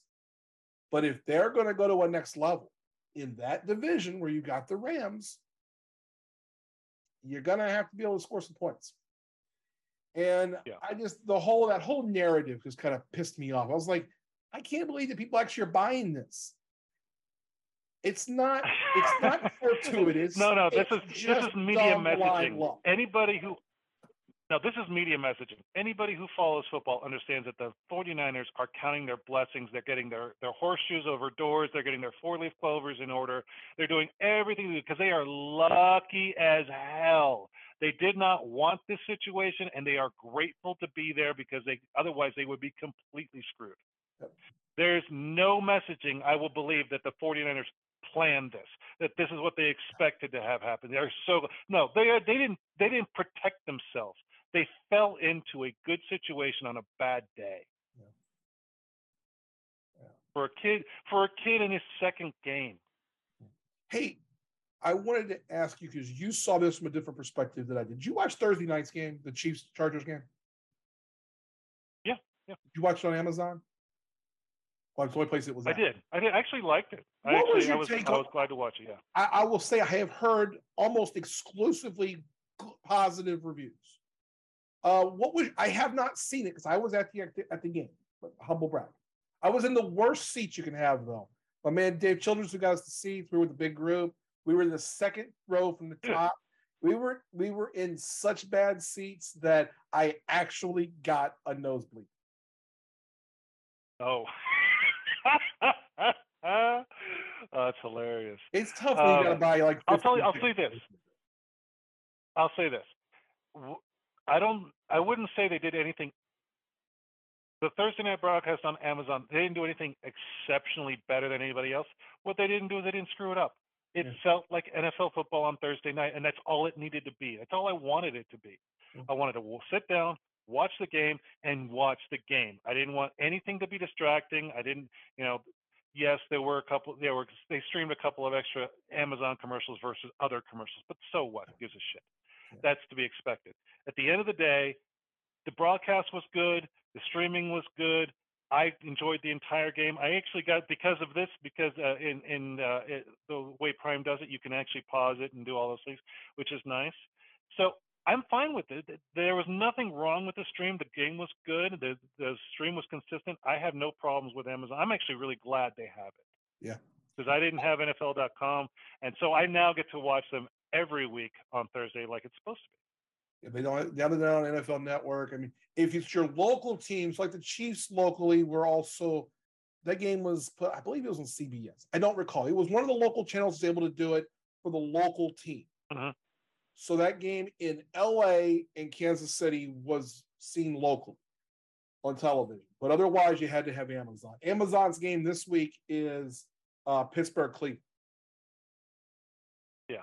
So, and they've got some good matchups coming up later in the season. So it's a great way to start it with the Chiefs and the Chargers. What a great game that was. I talked about that on the Friday pod. But I was curious your ideas on it, hear your ideas on it, because I heard from a couple people that they really liked. I mean, Al Michaels to me is the greatest play-by-play guy of all time. I think he's phenomenal. Even in his late age as he is, I think he's near 80 now. He is still as good as he's ever been. And I was wondering, I haven't heard him yet. I haven't heard him and Kirk Herbstreit together yet. Herbie's a guy that is phenomenal in college football. I've seen a couple of playoff games he's done on ESPN, and he was really good. But I was curious to see how it was going to go. I've heard nothing but good things. And then I heard the pregame and postgame shows were great. Oh yeah, I did. I didn't realize, they were like, okay, it starts then. So I went in and was like, oh wait, the game doesn't kick off for like another hour and a half. Yeah. But they're kind of Amazon's taken the approach of I want to call it the spaghetti. They're throwing it to the wall and see what sticks, because they have multiple casts. They had one that was very much kind of like the Manning cast, where they did it with Dude Perfect. I don't know if you know who they are. Okay. Say that again. I'm sorry. So they had a cast with Dude Perfect. So they had like a Manning cast, but it was with Dude Perfect. Oh, okay. I don't know if you know who they are. Okay. They're ask your son. Okay.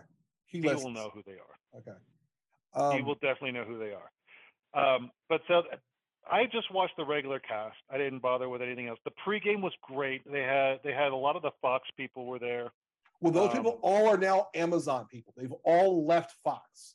Yeah. So like people see Carissa Thompson and think she's with Fox. She left Fox completely. She's an Amazon. And they went and got and she did great. And they got it was Sherman. Fun. It was fun.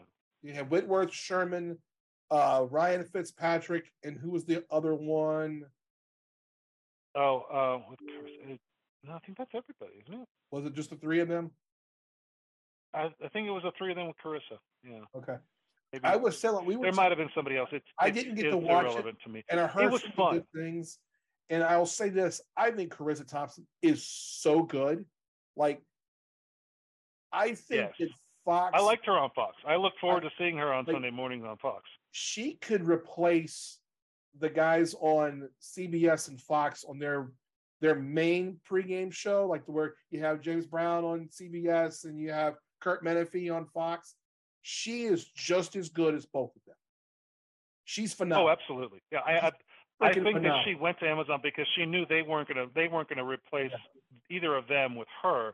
So if she goes to Amazon, she gets that position, and she's good at it. I like her in it. Yeah, and she's knowledgeable. She does great interviews when she's on with the players, and she hosts. She guides the show well. Yes. Yeah, I wish I could have watched it. I will watch it. Tony Gonzalez was the other one, so I couldn't think of. Tony, yes, because they were in Kansas City and they were talking. They actually got him out on the field. Yeah, it was. And I think that's for the reason people think he was with Fox. Well, he's now at Amazon, so he's not on Fox. Yeah, the Amazon. Everybody went to Amazon, left where they were at, except for Herb Street. Herb Street's still doing college football on ESPN, but everybody else gets to go over. Yeah, and I think it's important to have these good pregame shows, and I think it's an important part of the. If you look, the last big thing the last time that there was a big move, like in a seismic shift, if you will, and how football was presented, was when Fox got the NFL away from. At the time, it was CBS that didn't have it, and they got the NFC package from CBS. And the first thing they went and did was hire John Madden, and then they went and got Terry Bradshaw and Jimmy Johnson and a couple others that are. I mean, those two guys are still on the pregame show, but they went and they made it big time. And that's what Amazon has done. They went and got big names. I mean, there is no bigger name than Al Michaels. He is. I mean, there's nobody who would argue he is not the best, and probably the best of all time. And then again, Herb Street was a big deal. I know they were trying to get Troy Aikman to go with them. There was talk of Sean Payton and Drew Brees. I hear Herb Street was really good. I didn't get to listen to it. I only got to watch the game in person. But so I'm looking forward to watching Thursday nights and that whole presentation. I think it's so important for Amazon to do it the right way and not half-ass it, and they clearly haven't done that. They went and got some major players and represented every part of the game with what they've done with Tony Gonzalez. He's kind of a respected guy. Everyone knows who he is. You got Richard Sherman, a guy who's well-educated, knows the game, defensive guy. Then you've got Andrew well-respected in the field, Andrew Whitworth, who I like that you got a lineman. And I like that we got an offensive lineman. And Big Whit he's an LSU guy, so he's my guy. So I think it's cool what they've done. And they've gone and got these guys. Hey, man, you always prop your LSU guys. But it's not the best game this week, but I think you'll enjoy the show. The pregame was good. The broadcast itself was exactly what I would hope out of a good broadcast. You could pay attention or you could zone it out. It wasn't intrusive. It wasn't overbearing. It was, it hit the right notes. It was balanced. Everything was really done well. I think they're trying a few different things to see what sticks, but at the core of what the broadcast is, they hit the bullseye, and nothing spectacular bullseye. Yeah. They just hit the mark. They did what they needed to do, and they didn't miss. Yeah. And they're in play to get Sunday Ticket. And we know it's down to Amazon and Apple for Sunday Ticket starting next season. And it'll be phenomenal. See what they pull off on that. Hey, I want to read. Yeah, they did. They didn't. That was the one thing I wish they hadn't done. Is like, oh, we're thankful to because Bezos was there with Roger Goodell Yeah, I at the saw game. that. Yeah, they were constantly reminding us that thank you Bezos for getting us Thursday night football. And I'm like, Yeah. shut up. I don't know why they didn't invite We me down have to the Thursday night box. football. It's all we want. I don't know why they didn't invite me to come down to the box because it would have been a great conversation to have me with Bezos and Goodell. And I really had bad seats. I had a great time. People I went with, it was the Chris Yule celebration. So you knew Chris back in the day. So we had a great crew. I want to shout out Henri Yule, Brian Yule. It was their brother Chris that we celebrated his life, and we do that every year at a ball game. It was a great time. The wives all came, and then the USC guys showed up there, and they had a good time as well. So it was fun. So real quick, we're going to do this really fast. A week 3 preview. I want to just hit on a couple of games. There's a couple of them here. I'm going to ask interesting stuff. We got Packers at Bucks. This is the 3:00 Fox game. So we'll have the 3:00 the big game on Fox. So what do you think? Is this gonna be Green Bay played well I'm Sunday sorry. night? I'm taking Tampa on this. I'm sorry.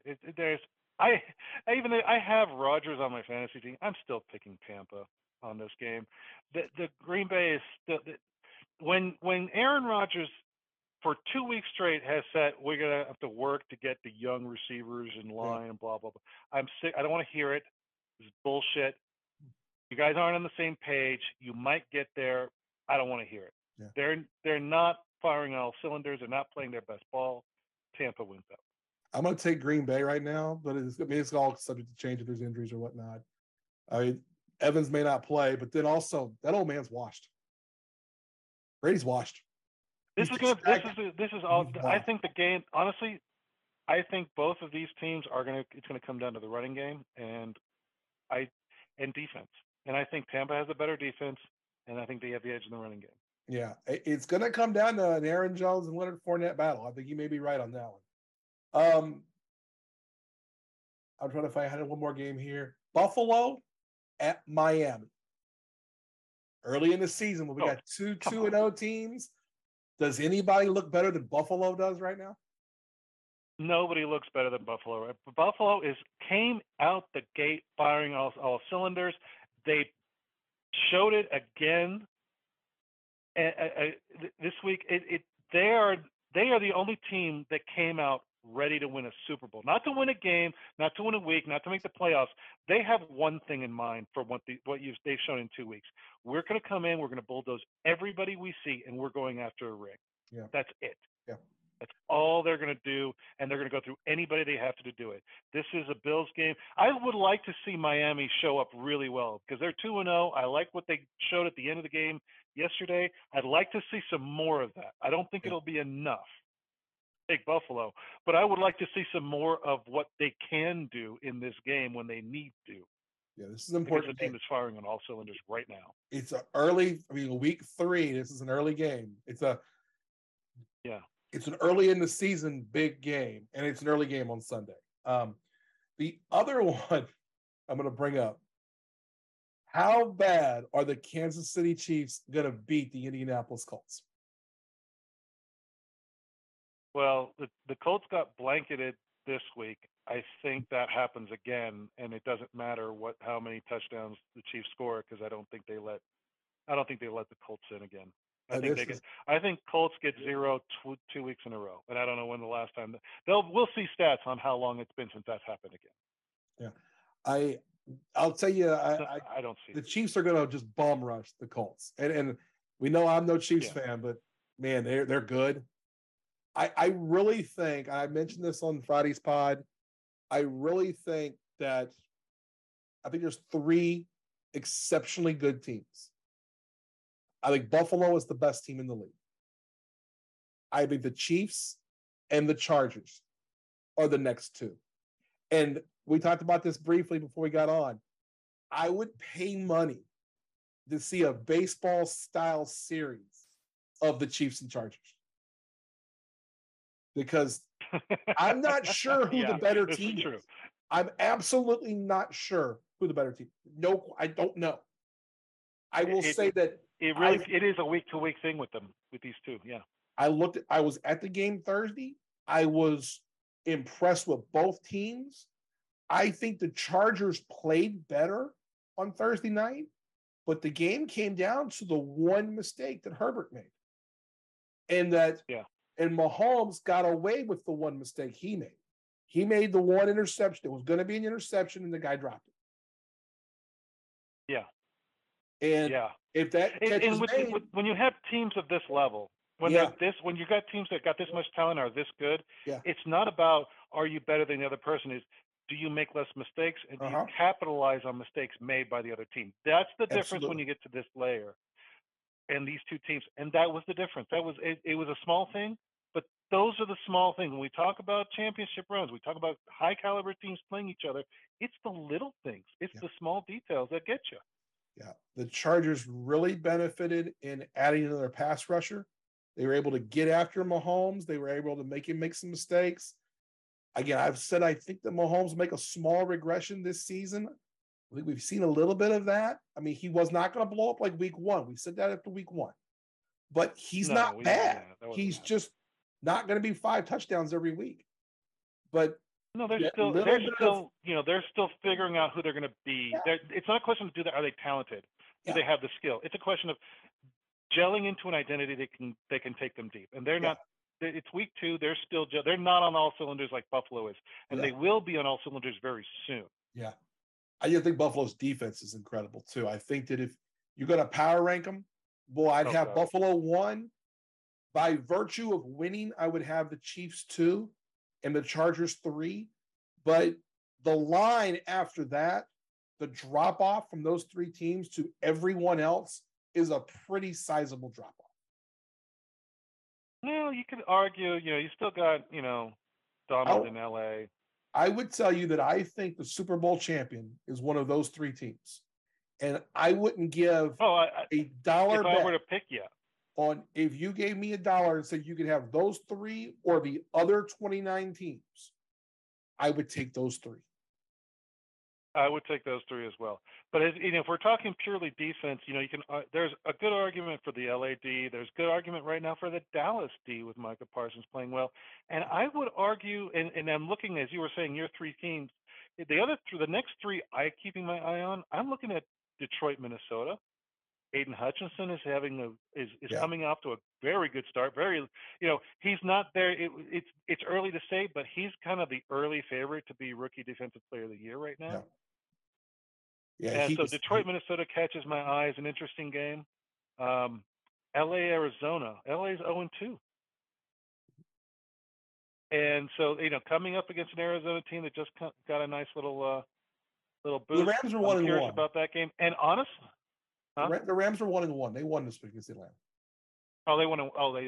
That's. I'm sorry. Yeah, they destroyed Atlanta. There's so many there's so many unsurprising, 0-2 teams right now, Burrow. The other game that catches my eye is Dallas, New York, because New York is 2-0. Yeah. New York is 2-0 playing Dallas without Dak. The Monday night game is also an interesting matchup. I'm looking forward to seeing that. Yeah.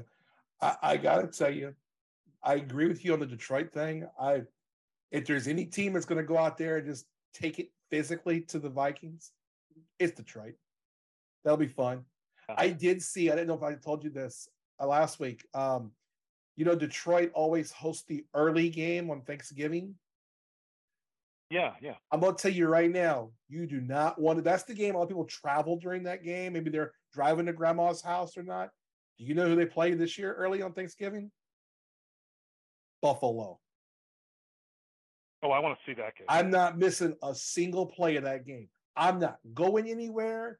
We're having Thanksgiving at my house, and I'm not leaving the seat except for halftime because that's going to be a game.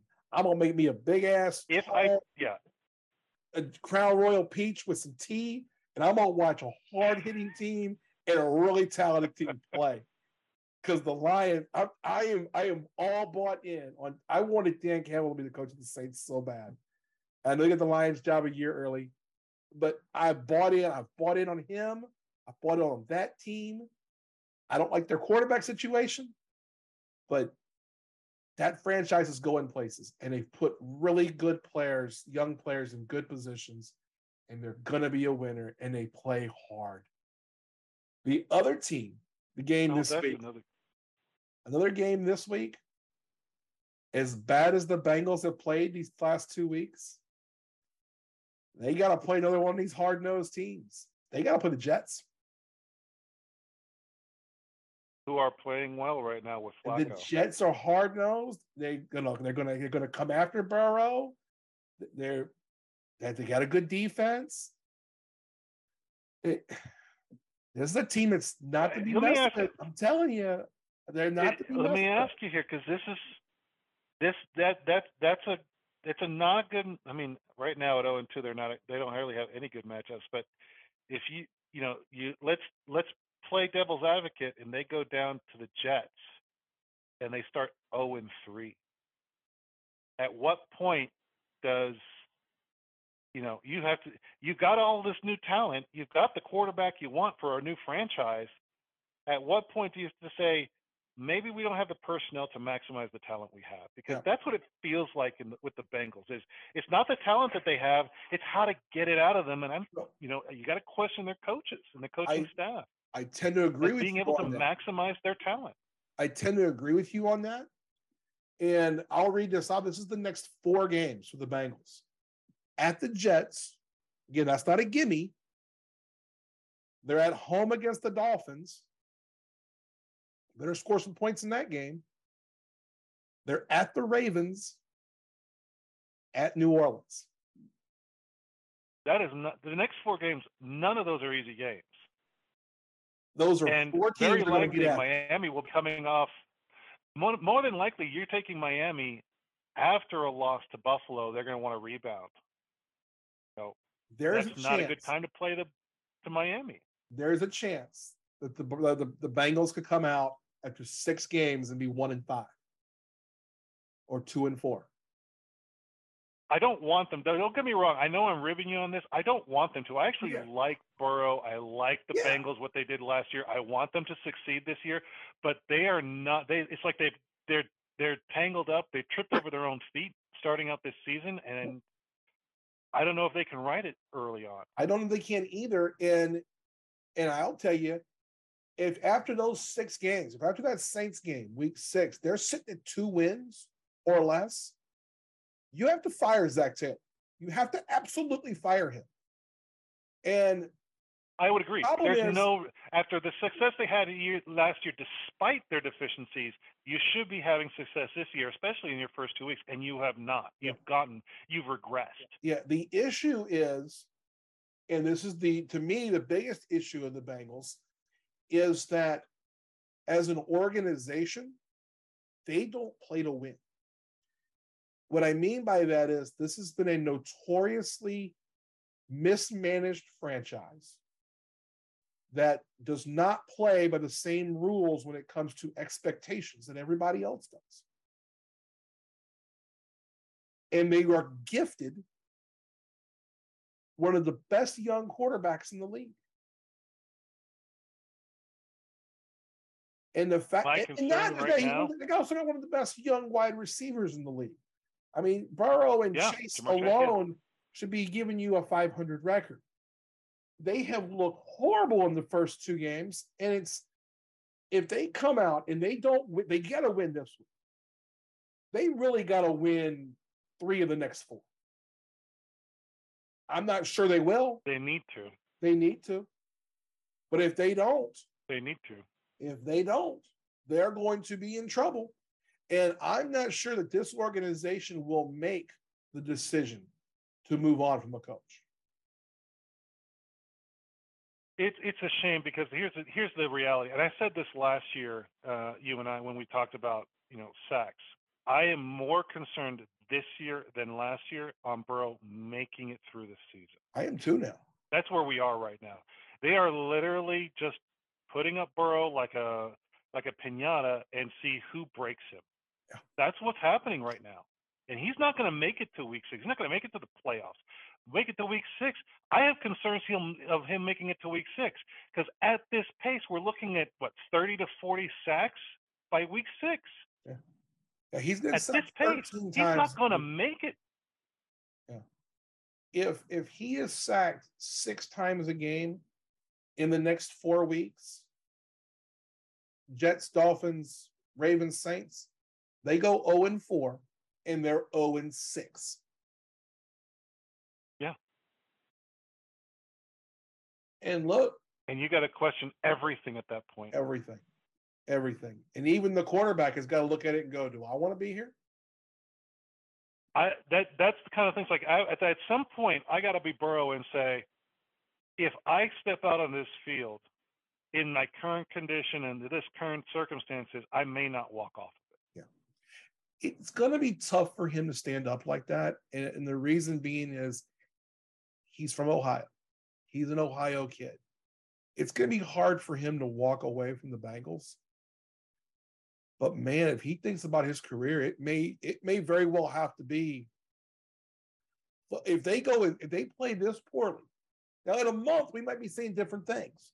If they play well, but if it continues like this and they finish sub 500, and he gets the shit kicked out of him all season, man, he's got to go to management and go, nope, it's a holdout time. You're trading me.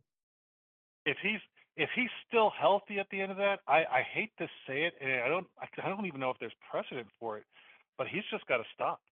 He has to go, and it's easy enough for me, and it's almost necessary because you can't blame him for this, to go out and basically say, I won't play another down under these circumstances, and go to the media and it's like, I'm sorry, but if I'm at 40 sacks, I don't make it to the end of the season. I can't play for this team. It breaks my heart. This is my home. I want to do it. We've had success. We know it can be done, but somehow the Bengals organization is going to run me into the ground and in my career before it starts. Yeah. And I won't play this way. And it sucks, but it's almost like it has to happen. And as a fan, I don't see how you blame him. I don't see how you hold it against him.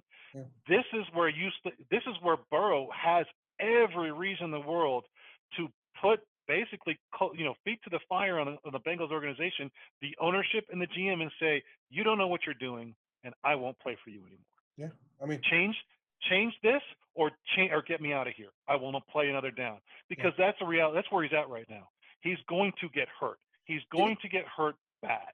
If this continues, that entire franchise has to make a seismic change. And I think it starts with ownership. I think they have the worst ownership in sports. I mean, they are awful. That the Brown family should be ashamed of themselves, how bad they run that franchise. Billionaires don't care about anybody else's opinion. Well, it's not even that. I mean, they're not billionaires. They're the poorest of all the owners. I don't know if you know the story. The reason the Bengals, so the original Bengals owner was Paul Brown, who was the original coach of the Cleveland Browns. Well, the Cleveland Browns are called the Browns. Paul Brown. When he bought the franchise in Cincinnati, made them the Bengals, and they moved on. Now, most ownerships are extremely, especially now and in the NFL, are extremely wealthy people and conglomerate, and they get other wealthy people with them, and they have an ownership group. But you have one person who has to own 40% or more of the team, and it's usually the one person who's a multi-billionaire. It's what you have. There are very few teams where the ownership, the primary owner, in this case, the entire owner, the Bengals, is owned by someone who is not wealthy outside of football. And for instance, the Chiefs locally here in Kansas City are owned by the Hunt family. The Hunt family is extremely wealthy. The Chiefs are not why they're wealthy. They're wealthy because of everything else Lamar Hunt and his son have now done over the years, over generations of wealth building. Mm-hmm. But the majority of the Brown family who owns the Bengals, of their wealth is tied to the value of the Bengals. And the current owner, Mike Brown, if you saw him at the Super Bowl, he's like in his late 70s. He looks like he was wearing a suit he bought at Men's Warehouse off the rack. It was awful looking. He looks awful. He doesn't run this team like other franchises where it's, hey, let's try to win and we'll make money. It's let's try to make money and maybe we'll win.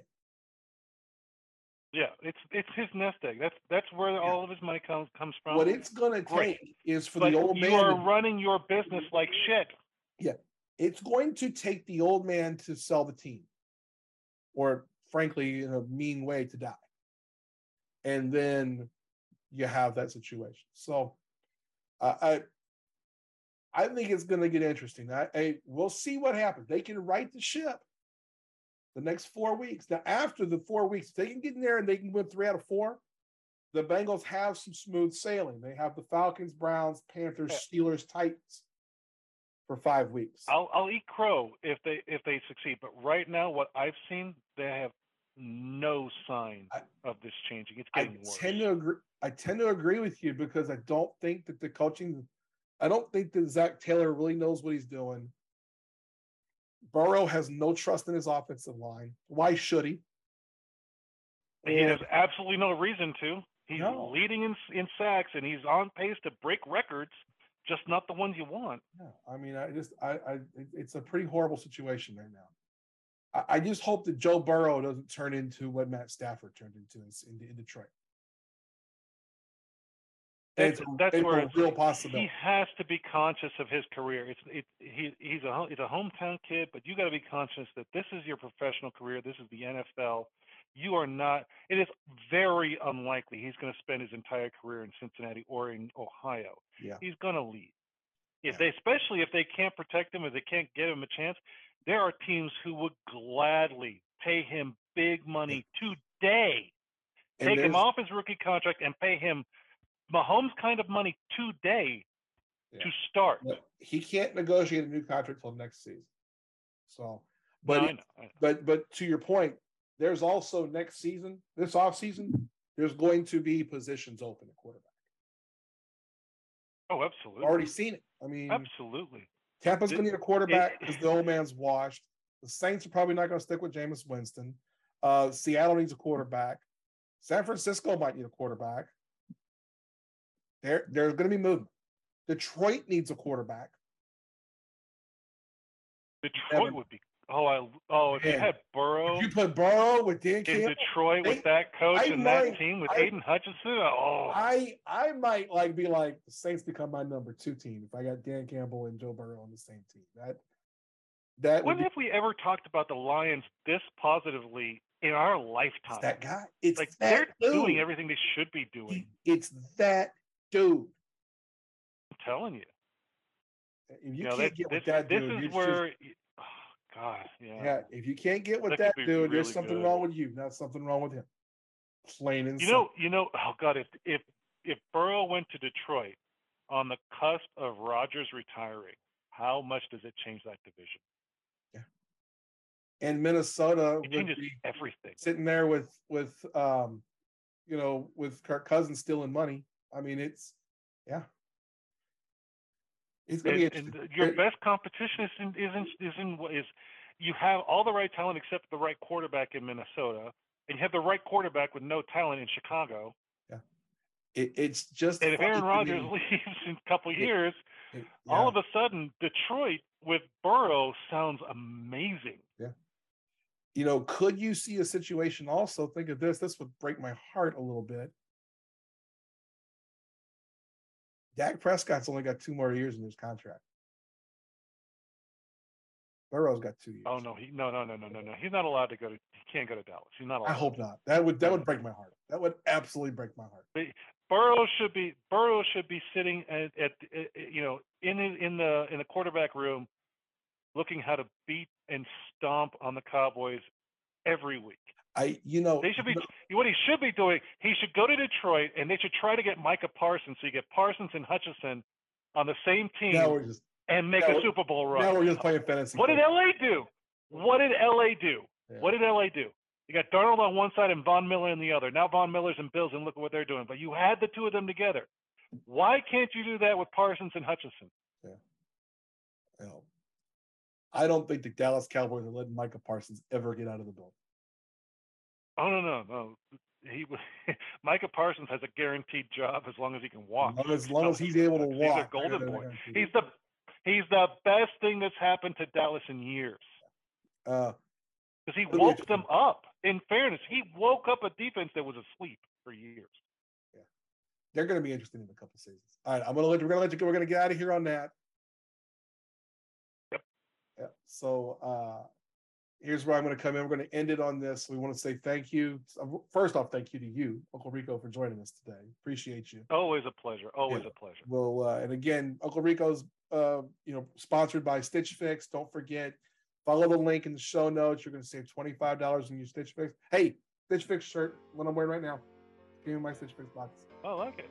Yeah, that works. We want to thank Tyler Jones, everybody at Studio Soapbox, for everything they do behind the scenes. Most importantly, thank you to you, the listener. Hey, we appreciate everyone who's been listening. Continue to do it. We appreciate it. We love it. If you do get a chance, if you're listening to the podcast, give us a 5-star review. Whether it's Apple Podcasts, Google Podcasts, Spotify, anywhere you get this podcast, we appreciate every 5-star review. So until Friday, I'll be back with Ellen. We'll be doing the 0.5 pod. Have a great week. Your time tokens are not refundable. Take care.